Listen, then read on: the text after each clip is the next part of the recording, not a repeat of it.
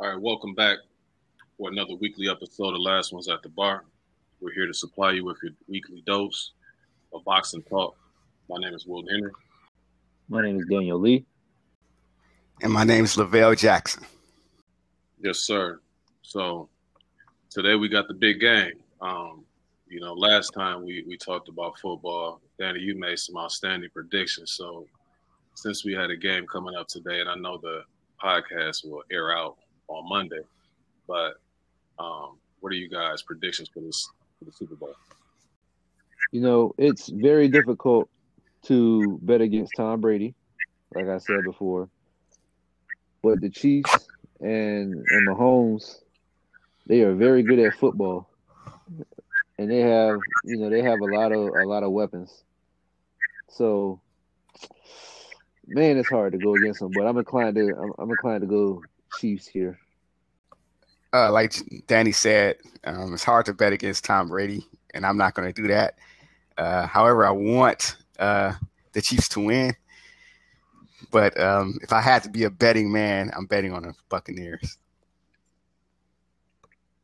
Oh, okay. That's two solid predictions right there. And you really can't go wrong in choosing either side because you got two outstanding quarterbacks. You got the LeBron James of football, and then you got I think they were making a comparison like Michael Jordan, LeBron James, and football. You know what I mean? Like versus each other. So you can't go wrong with the quarterbacks.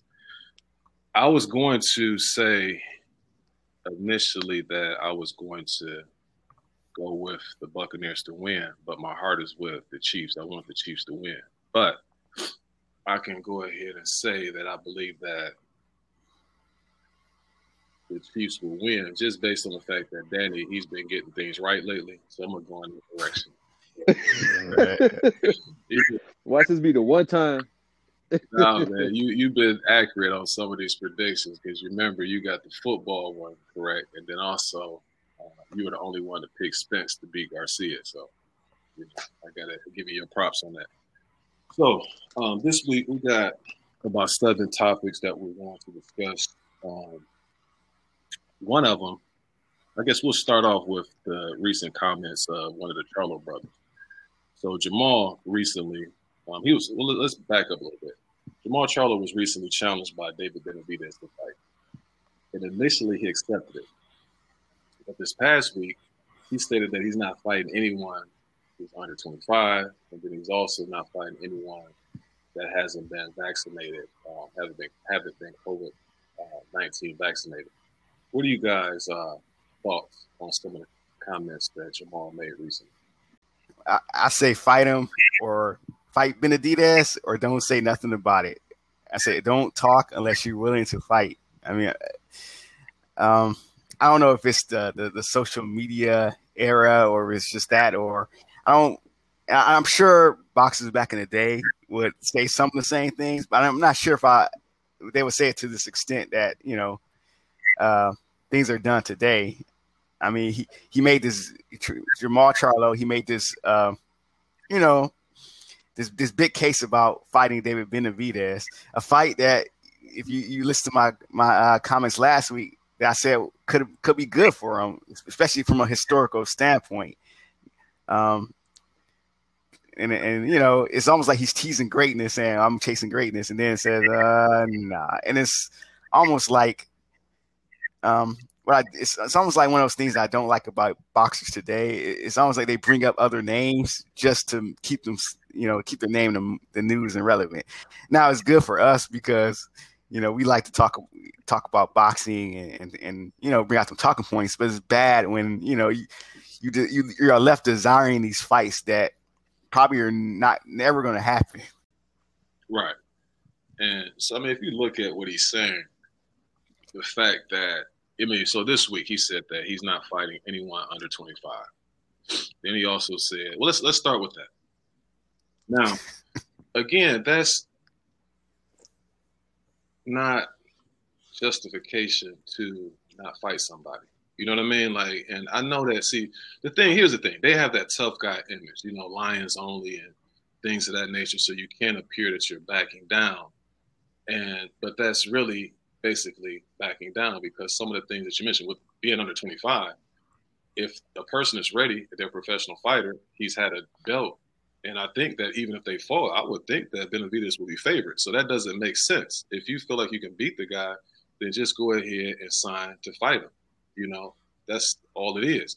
But to break down these comments of what he's saying, he's not fighting someone under 25. Think about this. When he won his belt against Cornelius K9 Brundage, he was about 24, 25. What if Brundage would have said, well, I'm not fighting anybody that's under, let's say, for instance, he was 25. I'm not fighting nobody that's under 20 or 26 and higher after. Like, that wouldn't make any sense. He wouldn't have been able to get his belt. Also, keep in mind, his brother just recently fought a couple of years ago, Erickson Lubin, who was like 22. And so he didn't have a problem taking on that task. I mean, you think about guys like Floyd Mayweather was 21 when he won his belt. Canelo probably was like 19 or 20 when he won his belt. So that just doesn't make sense. The other thing, he's not fighting someone who isn't vaccinated. Wouldn't you just want the guy to not test positive for COVID? You know what I'm saying? Like, who does he think he is? Dr. Fauci? You know what I'm saying? Like, it doesn't make sense, man. And so he really has an out. He just has to, not really try to keep up this tough guy image and think about what you're saying before you say it. Because he could simply just say, I'm not moving up to 168 unless it's for the Canelo fight. And I think everybody would be okay with that. He can also say, I have unfinished business at 160, And then he could also ask Benavidez, I mean, you want me to come up to 168, why don't you go to 175 to fight Bivol or Beterbiev? Those are things that are plausible. And, the last thing I'm going to say about this, just based on his response of what he said, it has me questioning why he hasn't fought guys like Jacobs and then also the Andrade fight, why those fights weren't made yet or why they haven't happened yet. Right. I don't see any mention of fighting who he should be looking to fight. And a lot of mention and now a lot of qualifiers on who's someone who it would not be ideal for him to fight. Because, you bring up vaccine, the logic, for me, the logic then becomes, okay, so was Derevyanchenko vaccinated? In which the easy answer is no, because it wasn't out then. And so it's like, well, why would you enforce this now? Or if Canelo was approach him and say, yo, Charlo, how about we fight in May after I get this mandatory out the way? I'm not getting vaccinated, though. Is Charlo going to be like, yeah, you weren't vaccinated, so I'm not going to go with that. So, like you said, well, he has an out, and what he's using is very shaky logic.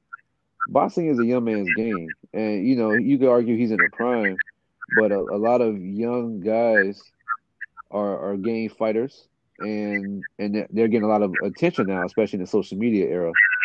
And so, I don't know much about being a professional fighter, but what I do know is my understanding is you're supposed to fight the best person. You're supposed to fight who's put in front of you. And you typically want to fight the best people. And so the best people happen to be within a certain age bracket. That should not be a disqualifier for a professional fighter. Does anybody else have anything on that? Or what I would say is just like what we all are saying. It's like, that you're going to have guys who have early primes. For instance, what if Trevor Berbick said, well, I'm not fighting Mike Tyson. He's too young. You know what I mean? It just doesn't make sense. The statements that he's making is illogical as a fighter to put these stipulations in.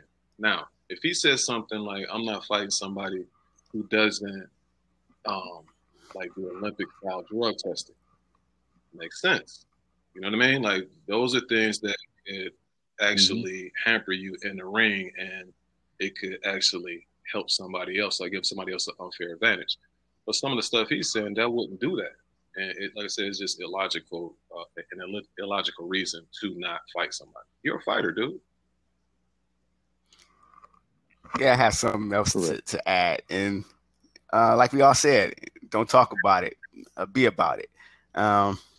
We know both the Charlos like to talk. It's interesting because I favored Jermall more than I used to Jermell, but when I look at them, as I stated, before in one of our earlier episodes, there's going to be times where they're going to break off and separate from each other. And I think it's turned out that way when you look at Jermel's career, where he's pretty much on his way to unifying 154, and Jamal, he's still looking for those big fights at 160. And of course, the fight with David Benavidez, of course, that's at 168. That would be an interesting fight for him. And you know what? If he never would have mentioned David Benavidez, no one would probably care about it. No one would talk about it because, they're fighting two different weight classes, and we don't expect Jamal Charlo to fight David Benavidez. But since he brought that name up, now it's becoming an issue. He's making it worse for himself. And it's almost like it's similar to another fighter on one of our topics we're going to talk about. Don't bring up names that you're going to turn down. It's bad for the sport. Mm-hmm. So moving forward, the WBA named Manny Pacquiao champion in recess, and they promoted Yordenis Ugas to super champion. That means that he now has one of the major belts in the welterweight division. And there have been a small back and forth with him and Errol Spence, where both have expressed interest in a unification fight. Do you guys have any thoughts on that potential fight?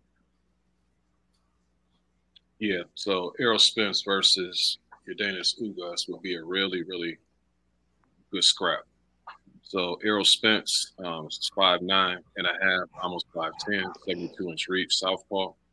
Yordenis Ugas out of Cuba is orthodox, 5'9", 69-inch reach. Errol Spence has the wins over Danny Garcia, Sean Porter, Mikey Garcia, Lamont Peterson, and Kell Brook.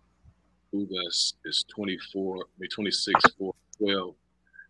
He has the controversial loss. I think a lot of people have him winning against Sean Porter in that fight that they had a couple years ago. He's had several losses, more so at 140. Probably the most known fighter that he lost to at 140 was Amir Imam.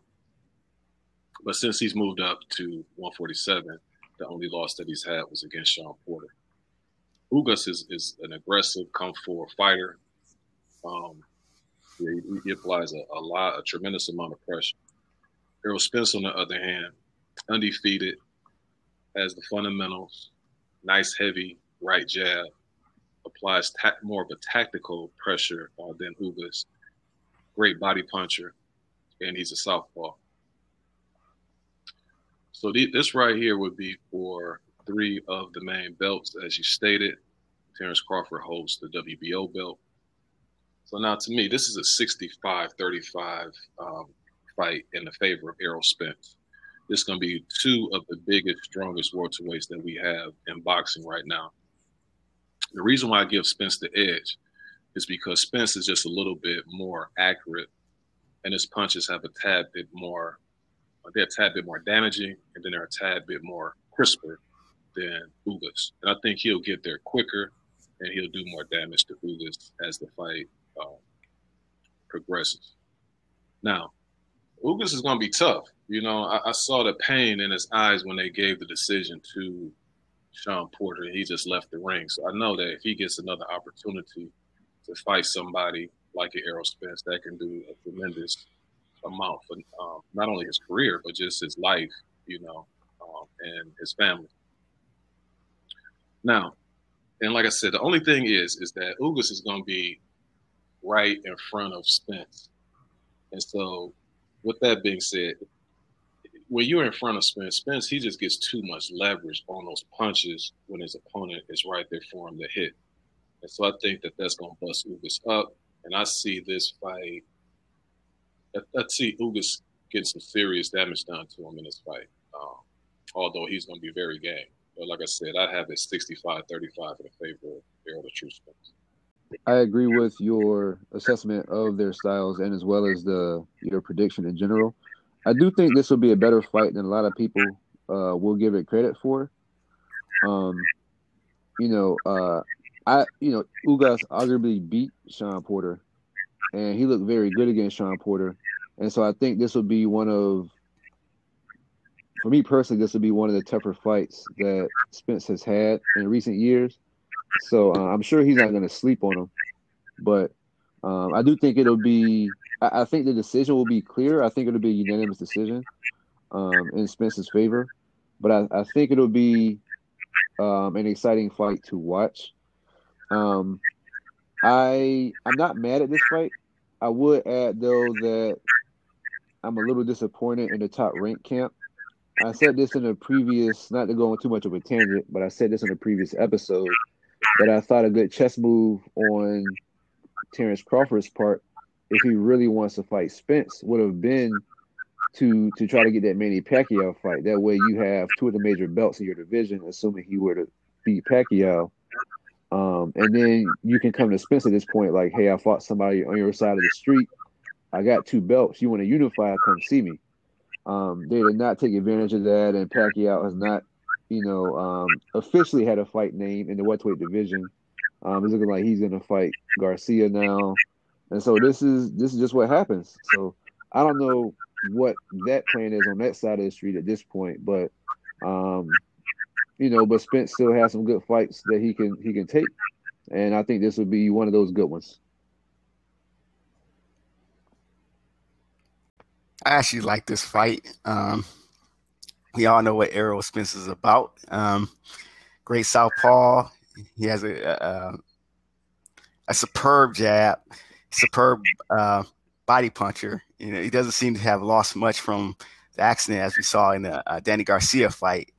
But even then, Yordenis Ugas, I think, is a good fight for Spence. He's very strong, a big welterweight.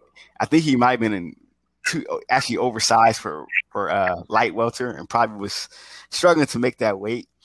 He's moved up. He had that fight against Sean Porter, which I also thought he won. But it was interesting when I watched that fight how the story is Sean Porter decided to box. And even then, I don't think that's necessarily the case. I thought it was the strength of Yordenis Ugas, which made him want to box. And when I say physical strength, I don't mean punching power. I think Ugas has a presence about him where he just doesn't get moved back. He stands in front of you and he moves well in front of you, but he doesn't get moved back often. And we all know what Sean Porter is about. He's a strong, stocky, short welterweight who has been able to bully opponents. And Ugas, we saw he couldn't really bully Ugas, and he tried to box Ugas, and actually had Ugas winning that fight. So against Errol Spence, it'll be interesting considering Errol Spence, is strong in his own right, and he has power, and they're around the same size. I think Spence is probably slightly naturally bigger. I see this fight going to the cards, and I see this fight being won on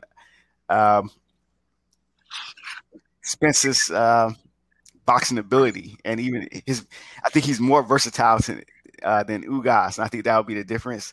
I see Errol Spence Jr. winning this, not necessarily a close fight, but not a wide fight neither. I think Ugas will have his moments, but Spence will pull away in the last third of this fight and win it. Okay, moving right along. There's a fighter that I've been a fan of for a while, probably about 10 years. Gary Russell Jr. Well, I'm sorry, Mr. Gary Russell Jr. We know Gary Russell has been trying to get those big fights. He's been calling out a lot of big names over the last few years, most notably Leo Santa Cruz. He's also been calling out Tank Davis and also Devin Haney. And one of the fighters he's been calling out, Josh Warrington. His promoter, Eddie Hearn, sent an offer to Gary Russell Jr. to fight him for $1 million. Gary Russell Jr. in turn turned that offer down verbally. This is all done verbally, not actual contracts. But he turned it down and saying that he felt that it was beneath his standards to accept a $1 million fight against Josh Warrington. What do you guys thoughts on that? I don't know what Gary Russell Jr. actually wants at this point in his boxing career. He turned this fight down, and he's expected to make a mandatory title defense against Ray Vargas. I don't know if that fight would be even more profitable than the Josh Warrington fight. He said, I read the article. He said there's nobody at 126 that he's really targeting, and then he mentioned the likes of Tank, Haney, Lomachenko, and Tank and Haney are really targeting other people, and so him naming these names up to this point don't really mean that much. He's fought once a year since 2015. He's now 32. And so me personally, I would just end by saying me personally, the next time I hear Gary Russell Jr.'s name, I prefer to just hear he's going to fight this person. Yeah, the Gary Russell Jr. and in the way his career has been going is very interesting to me. It's kind of, for me personally, as a fan of his, it's kind of disappointing. I expected a lot more to happen. I remember when HBO was promoting him and Adrian Broner on the same telecast, and when you look at how both of those careers have gone, and let me say, I always thought Gary Russell was more talented than and was overall better than Adrian Broner. But Adrian Broner, he had a whole spectrum of a career, and still with Gary Russell, I think his career can only really be defined by 3 fights. And it was interesting that when both of those guys were being promoted, I should say to myself, that's interesting. You know what? Those guys are only one weight class apart. Adrian Broner was at 130 at the time. Gary Russell was at featherweight, which he's, kind of still at. And HBO could have even, Golden Boy Promotions could have matched those guys together. It would have been an interesting fight to see. Even though Adrian Broner has at that point still have a size advantage, he was really draining down to make 130. So that being said, it's interesting that Gary Russell, his career is going to be defined by the 3 fights. And I say the Johnny Gonzalez fight, which, he stopped Johnny Gonzalez. That was this, get back from his loss. He's come back from his loss with the other fight that's going to define his career, which is Vasily Lomachenko fight, which, even in that loss, I think he did show a lot of grit. At that point, Lomachenko was making guys quit. He was making Nicholas Waters quit and Guillermo Rigondeaux. And Gary Russell, if it's true that he said that he was really, really, really drained for that fight and, didn't train right, he still gave a good account of himself. It wasn't like he was just getting 2:00 totally, beat up. He was doing, he was hanging in there. He took his, and I actually respected him more after that fight. But what he says and his talking and his attitude, that's something that's kind of is irritating to me, because I just want him to just fight and get those fights out of the way. I think his third fight that I think is going to define him is the fight with Jojo Diaz. I think depending on where Diaz's career takes him, I think that's a fight that could look better and better for Gary Russell as time goes on. But it all depends. But you don't want a career like that where you have certain 1 or 2 wins that's going to look better over time. You want to fight all these guys so we all know where you stand. And $1 million, I mean, come on, it's money. I mean, it's $1 million. I mean, yeah, we got taxes, trainer fees, and all that. And even then, he keeps a lot of this stuff in camp.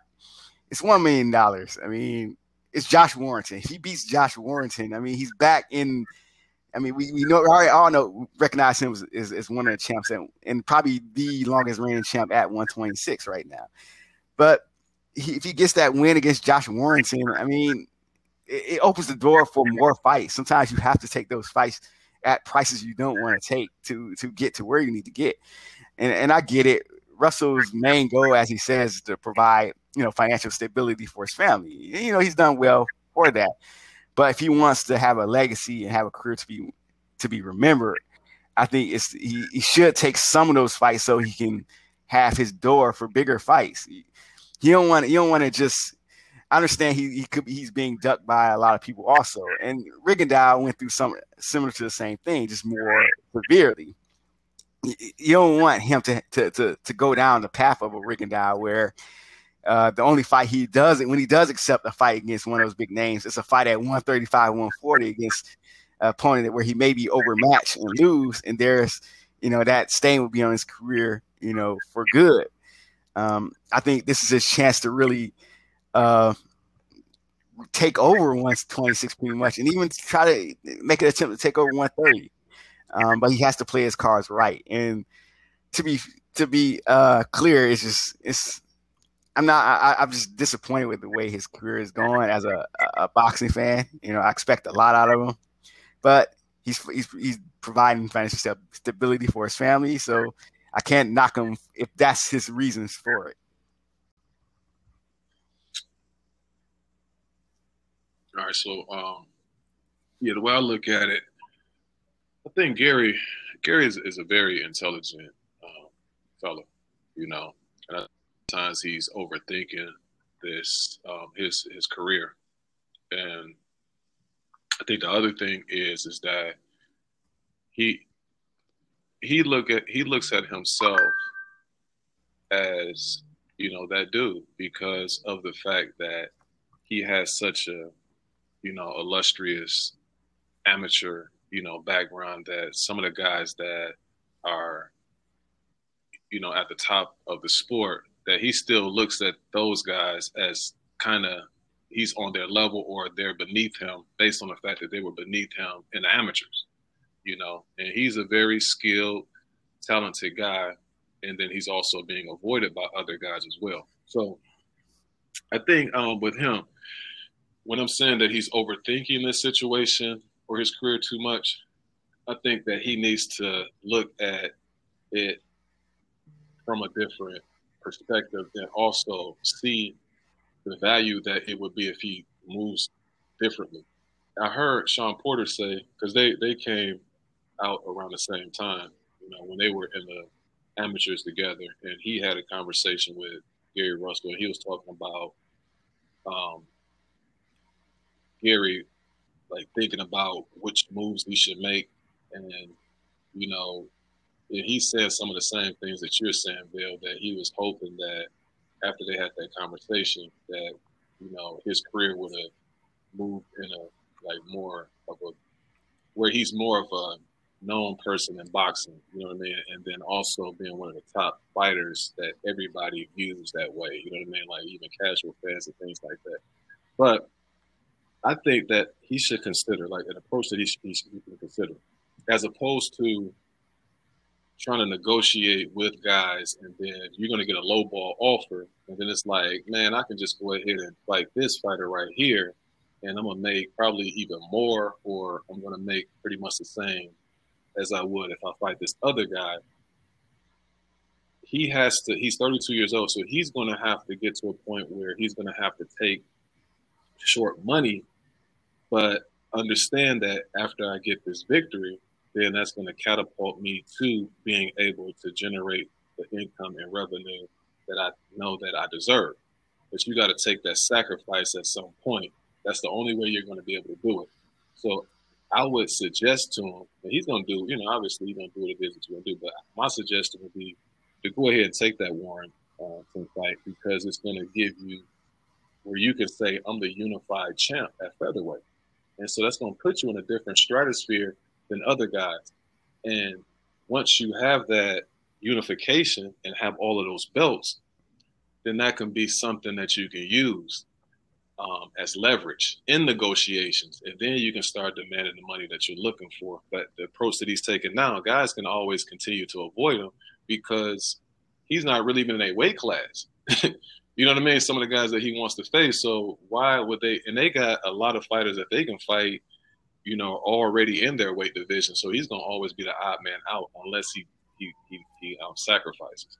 And so that's all I have to say about that. Gary, I like Gary. You know what I mean? And I like his skills that he brings to the table. That JoJo Diaz fight that he fought a couple years back, I went ahead and I checked that out. You know what I mean? I was there at the MGM, and to me, that's the best fight that I've recall him having. You know what I mean? He put on a really good display of skills in that fight. Anything else you guys want to touch on when it comes to the Gary Russell situation? I think we exhausted pretty much everything we can. Sir. Gary, go ahead and say a sacrifice, my man. We want to see you, on the pound for pound list at some point in your career. But, you're going to have to hurry up and do it because, like I say, he's 32 years old in those lower weight classes. That's not a place that you want to be, fighting younger guys as you get closer and closer to like 35 and 40 years old.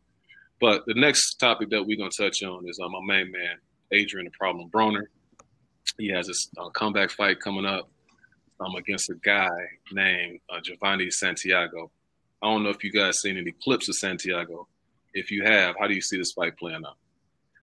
I haven't seen too many clips of Santiago, but Adrian Broner, he's one of those fighters. If he's not on and training and serious, he can look at this like any other casual fan or a box fan who haven't seen Santiago fought.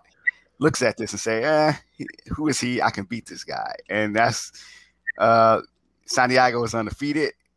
Yeah, he's been, he has a good KO record. I would be careful and tread lightly if I was Adrian Broner because he's getting older. He's not as preserved as as Gary Russell, who we just talked about. It's interesting because I think if they would have done the opposite thing, if they would have done what the other one did, I think their careers would have turned out better for both of them. If Gary Russell would have taken more risk early on and Adrian Broner would have stayed at like around the 135 part and just not taking certain fights, I think their careers would have turned out better for both.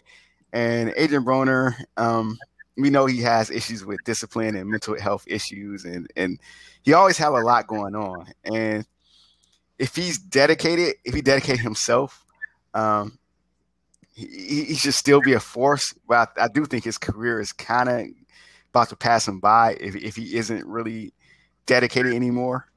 So I'm gonna go ahead and pick Santiago to win this fight. I think Adrian Broner is on the downside. He's probably done unless he rededicate himself.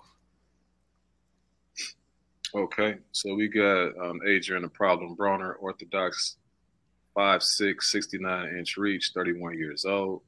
Santiago, and then also Broner is 33, 4-1 with 24 KOs. Giovanni Santiago is 14-0, 10 knockouts with 1 draw. He's 31, 5'7", 70-inch reach.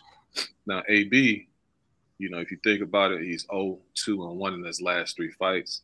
And also that last win that he had against Adrian Granados in 2017, he won that by split decision.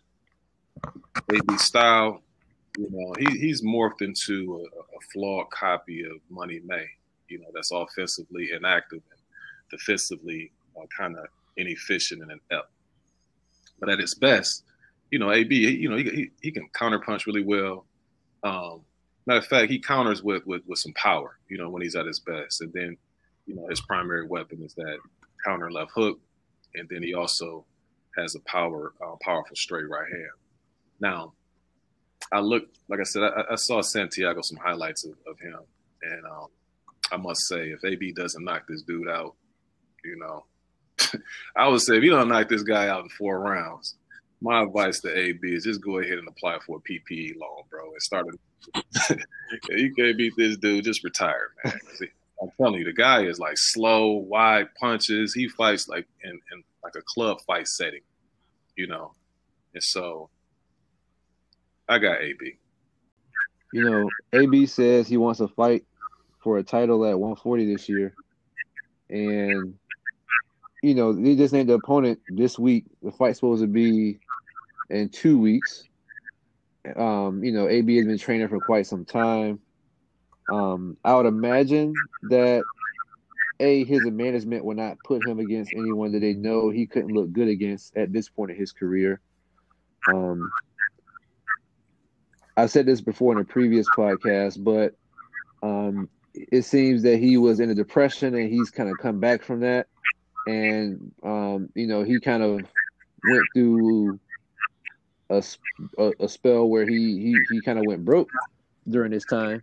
I saw recently he had posted on Instagram that he has $13 left in his name, and had his Cash App on there and stuff like that. And I'm mentioning this stuff not to be gossipy, but to say that I hope that this is like a sign that he is genuinely hungry to be the best boxer that he can be. I am expecting for him to win. I hope that he looks good, but when you take a lot of time away from boxing, you're 32, you put certain things in your body, that's going to take a toll on top of his habits in between camps. So I would expect him to win this fight, probably by knockout. I am interested to see where he goes from here, but I expect him to win this fight. Have y'all seen that guy that AB is about to fight? No, I haven't seen it. All right, you might want to change your prediction. Yeah, I'll check him out. But I do it based off of No, man. the mentality of Broner. It's like if Broner trains, he should win. Babe. But I think at some point, all those things are going to catch up to him. No. I just believe that. Like, it's going to catch up to him. You can't – boxing is not a sport that you can keep on cheating based off your talent, because he is talented, but at some point, it's going to run out, for him. I hear what you're saying. I'm just saying, like, just look at who he's fighting, though. Like, all that is true. Everything you're saying is accurate. Right. You can't beat that dude. Like, come on, man. Like, I'm saying, it's like fighting like Logan Paul or somebody like that. You know what I mean? And Logan Paul, I'm saying the caliber of what Logan and Jake is, I think that they would beat that dude. You know what I mean? If they were the same thing. No. I was gonna ask want to you, be disrespectful to these guys, man. But that right there, AB should be okay in this fight. So next week we have this upcoming Saturday, we have Jojo Diaz, who is scheduled to fight Shavkat Rakhimov. But how do you guys see this going? So we got this Jojo Diaz fight versus Rakhimov. Jojo Diaz is 28 years old, southpaw, 5'6", 64-inch reach. He's 31, won with 15 KOs. His only loss was to Gary Russell. His opponent is 5'8.5", 15-0. He's 26 years old. He's also a southpaw.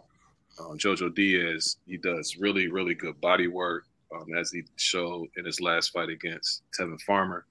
Very good combo punching. And he's very sharp. He's a very sharp fighter in the square circle. His opponent, this is going to be a good fight, man. He's an excellent fighter. He throws some great combinations, good jab, also some really, really nice constant pressure that he applies throughout the fight. Only thing that I saw with him in the highlights that I watched is that he needs to tighten his defense up a little bit, but everything else is A1. This is going to be for Jojo Diaz's IBF belt. Like I said, Jojo, when he fought Gary Russell, he was outworked and outskilled by Gary Russell. And then when he won his title against Tevin Farmer, he just basically out-hungered Farmer for that belt last year. What I didn't know about Jojo Diaz, he has like a history with Tank Davis, where they like have a back and forth type situation. So I wouldn't be surprised if he's able to get past this opponent, that they might put him in with Tank Davis pretty soon. So for those belts. Now, like I said, his opponent, I saw him, he fought a guy named Azinga Fuzeli. Fuzeli is pretty good as well, but that guy applied a tremendous amount of pressure on him. Caught him with a straight left. I want to say it was like the 8th round, and then just put him away. This fight right here is a 50-50 fight. This is not an easy fight for Jojo Diaz. Really, I would have to see more in order to make a prediction. So right now, I just have it as a 50-50 fight. But this is going to be a really good scrap. I'm looking forward to it. I'm looking forward to it as well. I watched a little bit of clips. And the challenger has great footwork, and he can close the distance quickly. He is a mandatory challenger for this belt, and so this is his first chance. This is his U.S. debut as well, and so this is really his shot. Um, Diaz doesn't have he's a shorter fighter. Does not have a ton of power, and if this power doesn't do anything, there's a chance that Rakhimov could walk through him. I will give this. I'm willing to give it to the challenger in an upset decision. Yeah, I agree with you, Will. This is a 50-50 fight, and I can see Rakhimov winning this based off what I've seen of him. Rakhimov is a pressure fighter. He's good and close, but he's not from a distance. I haven't seen him really pose a threat at a distance. If you fight him at a distance, I think he's beatable. But Jojo Diaz doesn't fight that way. He's more of an inside fighter. He's strong. He was definitely big for featherweight. I think he might even been drained in that Gary Russell fight. But even in that performance, that was a gutsy performance, and that's what I mean. That what Jojo Diaz does from here on out can make Gary Russell look good or bad. If he wins this fight, and let's say he beats Tank Davis or something like that, or even puts up a good fight, it makes Gary Russell's win over him looks really, really good. But if Rakhimov pulls this off, which is really a possibility, I think that win is not going to look as good, especially if Rakhimov is able to stop the tough and game Jojo Diaz.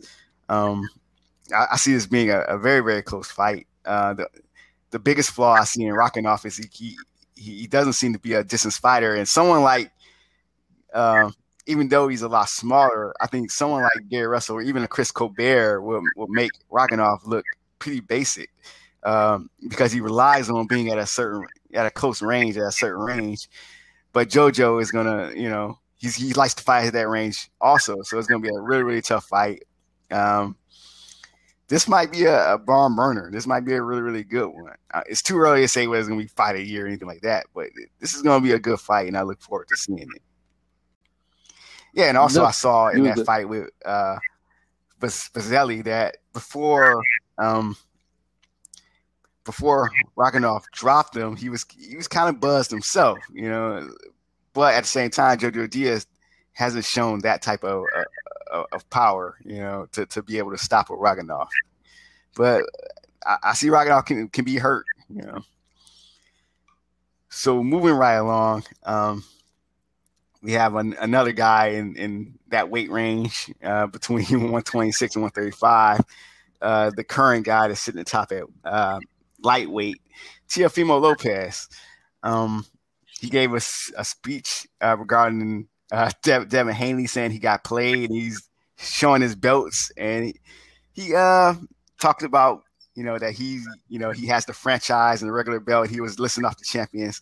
This actually made me confusing because of how many belts there actually are, and this whole title belt, regular champ, and all that WBA, WBC, it is really give me a headache, so I don't want to really explain it.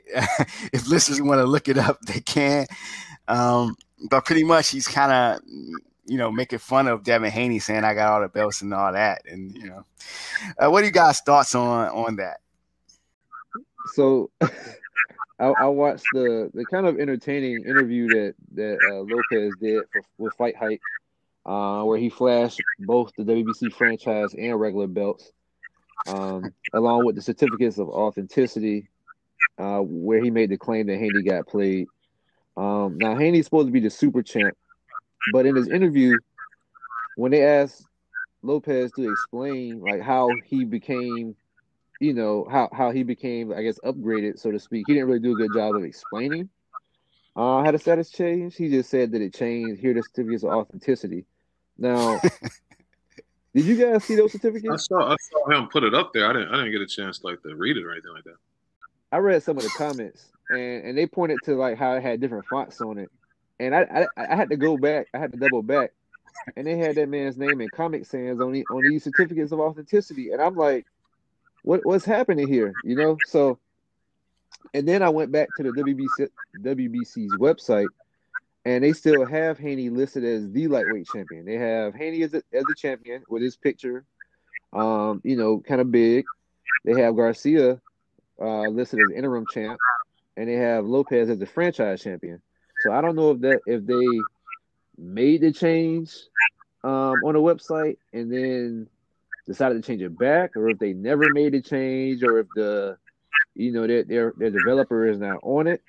But this seems like more of on Mauricio Suleiman and how he's kind of running somewhat of a, for lack of a better word, kind of a clown show at WBC, because you have two young guys thinking they're the champion. But all I know is what I saw, and those certificates look shaky. I don't know. I don't know who's the champion, but I wish they would just fight at this point and have the actual champion from that. Man, I'm like, fight the dude or don't say nothing at all. I'm like, why are you saying? I don't care about how many belts you got, what belts they are, or who has the real belt. Either you fight Haney or don't say anything at all. Chalk it up, move up to 140. But I don't want to hear all this, like you said, Dan. I don't want to hear a clown show about how many belts that who has what and all this and that. Man, fight.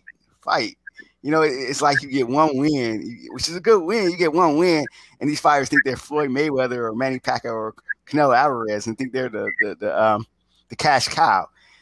He doesn't even have an Adrian Broner fan base. Adrian Broner has a bigger fan base than he does. And I don't mean to, harp on him or beat him down because he's a good fighter. But you open your mouth, you invite that type of criticism because you think you're bigger than what you actually are. Ryan Garcia has a bigger fan base than Teofimo Lopez does, probably. So either you're going to fight the guy or you're not going to fight the guy. But I don't want to hear about who has what. All you're showing is that you're paying, that all these fighters are paying these sanctioning fees to these belt companies and making them more richer. Basically, you're basically just saying that WBC, WBA, they're just nothing but pimps, and you're paying them. We don't care about belts. We care about wins and who's beating who.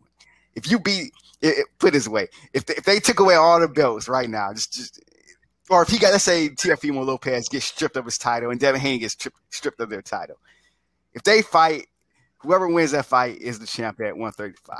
Doesn't matter who has a physical belt. So fight the dude or just be quiet.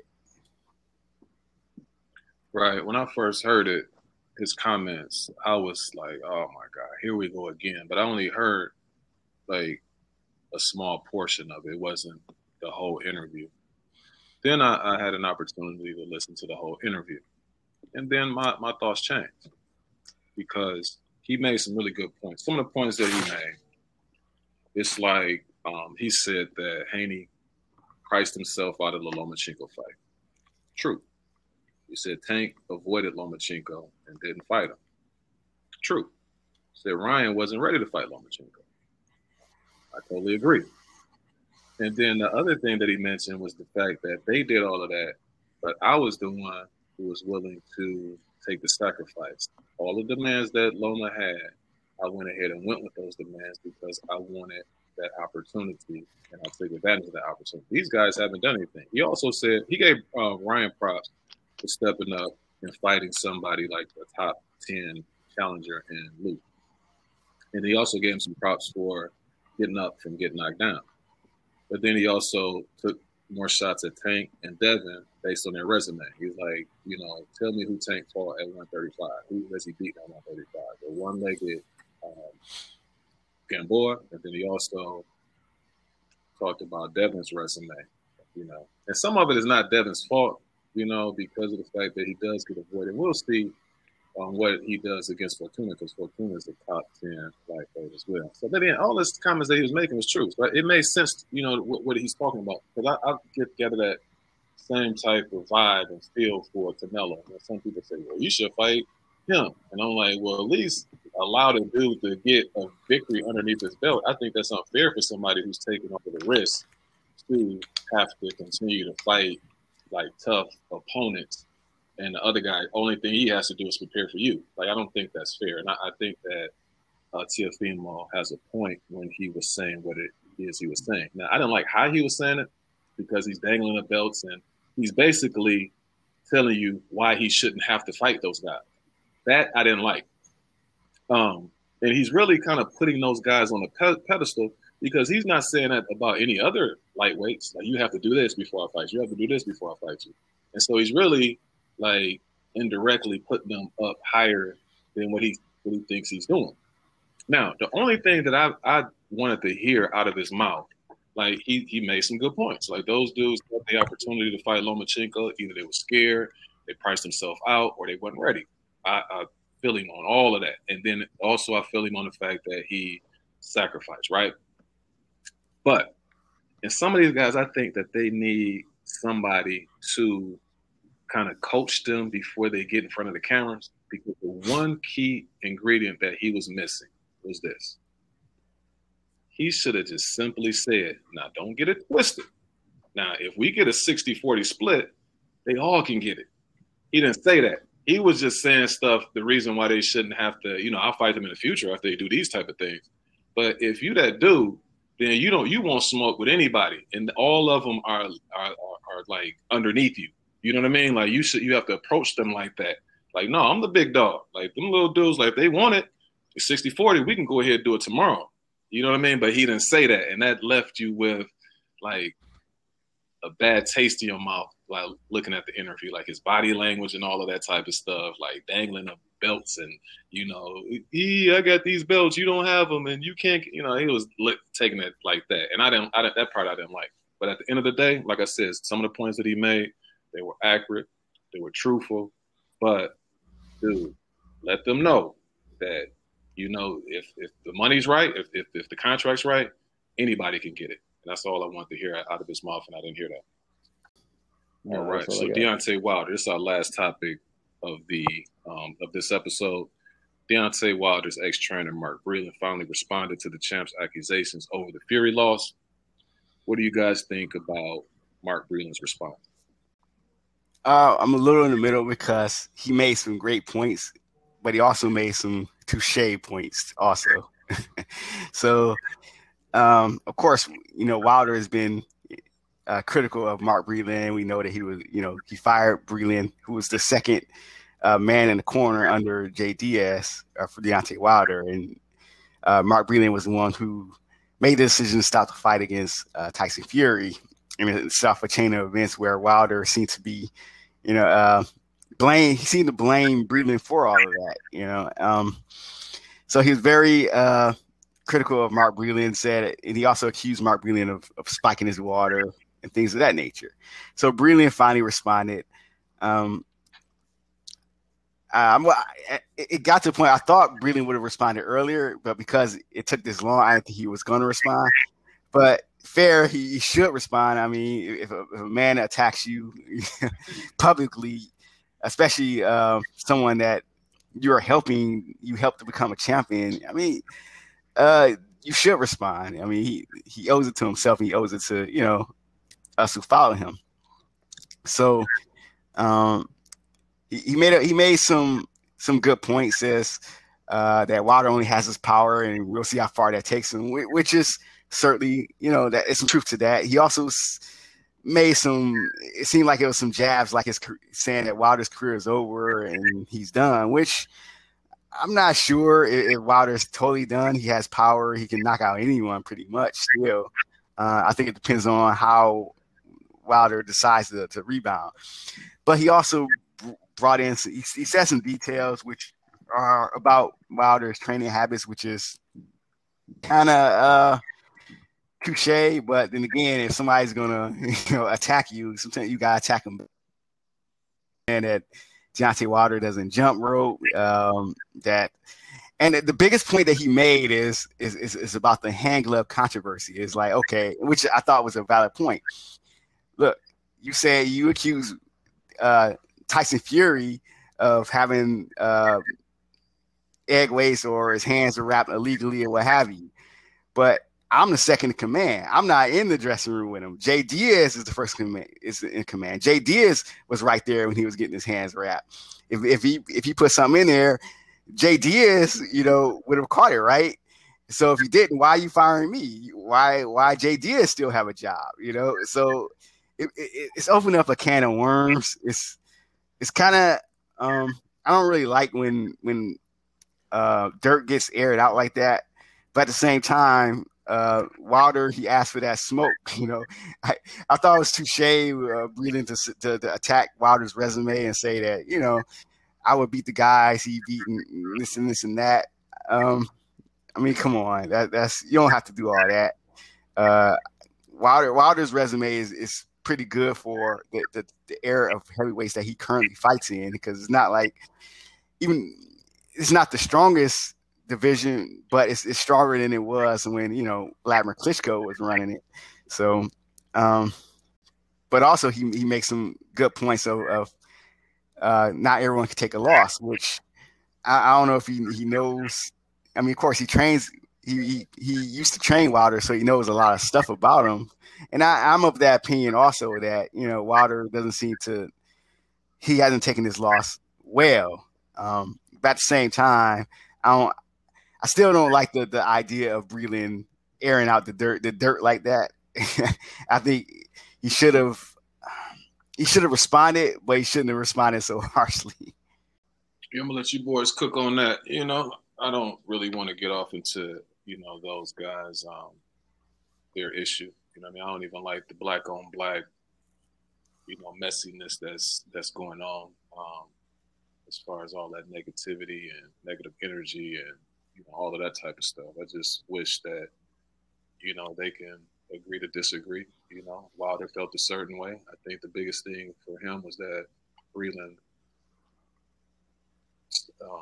stopped the fight, and he wanted to go out on the shield, and other things as well. But I really don't want to get off into that. I really respect both guys. I grew up a Mark Breland fan, 1984 Olympian, one of the highly touted guys, probably the most highly touted and decorated amateur that we've had in the United States. He had a pretty decent pro career.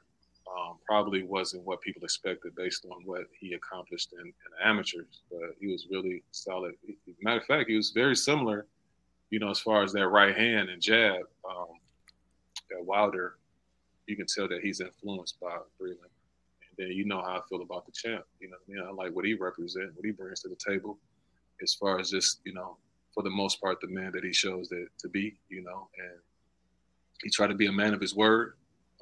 And then what I like most about him is the fact that, like I said, he put black first. He doesn't have any of that inappropriate behavior where he put other people in front of the group of people that he belongs to. So I highly admire that from him. And like I said, for him to want to take Juneteenth as the day that he fights annually on, like people fight on Mexican Independence Day and Cinco de Mayo, you know what I mean? That says a lot about that brother. So as far as this incident, I'm not going to really touch on too much of that. Hopefully that's it. You know what I mean? Breland got what it is he need to get off his chest, and, like I said, they can agree to disagree. That's fair. And I feel the same way. I wish it hadn't come to this, especially with two black men who have made it very far in their careers. And I want to say I wish both of them well and what they do from here also. Vel already made some good points. The only thing that I'll touch on is what Breland said, where Breland says some people can't take a loss. Don't blame everybody. Go back and think about yourself. And saying that, he doesn't jump rope, he doesn't hit the speed bag, he doesn't hit heavy bag. And my concern is, for Wilder, like I would like to see him become a champion again. I want to see him to be the best fighter that he can be. And I can't really speak on what his training habits up to this point, but the only video that I've seen him surface of him training since the Fury loss was the one a few weeks ago where he was in the gym in his boxing stance and the guy was throwing the speed cones in his direction and he was kind of using it as a defensive drill. And, that was cause for concern to me, to be honest. And I don't think he's named a head trainer. I know Mayweather wanted to train him. He turned that down. And so, I just have genuine concerns about his willingness to actualize his potential as a fighter. But again, I do wish him the best. Sir, do we have anything else we want to speak on before we close things out? No, I just want to say I would also just add rest in peace to the legend away from cancer. Yeah, rest in peace to Leon Spinks. great champion. He stepped up early in his career, and it paid off for him where he beat Muhammad Ali. It was I think it's kind of a gift and a curse, because he got that fight early, and he's forever remembered for that. At the same time, on the flip side, he fizzled out pretty much after that. Of course, Ali beat him in a rematch, and he seemed to never really got to the plateau he could have gotten, because, I mean, he's a gold medalist, 1976 gold medalist, the same year that Sugar Ray Leonard won his gold medal. So it makes me, sometimes I like to go back and think of what could have been. It makes me think what he would have been in the 80s had he, waited in his career and waited to get certain fights. But then again, when Ali calls you, you pick up the phone. Ali was a cash cow then. But other than that, I just want to say that I know I've told you guys personally, but publicly, I appreciate you gentlemen. I definitely appreciate talking boxing. In times when it's, with stressful or busyness, it gives me that time to escape. It makes me, it's definitely freeing to be a certain aspect of my personality. I know we enjoy texting each other, throughout the week. Of course, y'all know I made a mistake and sent some stuff, some boxing related stuff to, my team at work, and they kind of clowned me on it and that nature. And while I was very embarrassed by it, it was also freeing to me, because even though I was kind of embarrassed, because I don't want people to think that I don't do work or whatever like that, because I'm pretty busy actually, and I get it in. But at the same time, it's freeing for them to see an aspect of my personality that they don't always see, and I enjoy talking boxing with you gentlemen. Yeah, so you have to say that because you want to make sure that you don't get fired. You understand what I'm saying? So it's all good, bro. But that 76 Olympic team that Spinks was a part of, I think they had, I can't remember, they had Leo Randolph. He won a gold medal. Then you had Howard Davis. I think he was like the most highly touted out of all of them. You had Sugar Ray. You had both Spinks brothers. So they had a really good. I think it's in between them and that 1984 Olympic team as to which Olympic team was the best that we've had so far. But yeah, man, on that note, man, we'll go ahead and start wrapping things up. Again, make sure you catch us on our social media platforms, also YouTube, subscribe and like. I'm thinking about getting a phone that you can call in, and then we can have some, guests on here. And I think, matter of fact, you can call. Just go ahead and call 281-330-8004. Just hit us on the low. Mike Jones. You don't remember that? Yeah, put his public number out there. They say you call, you'll get them too.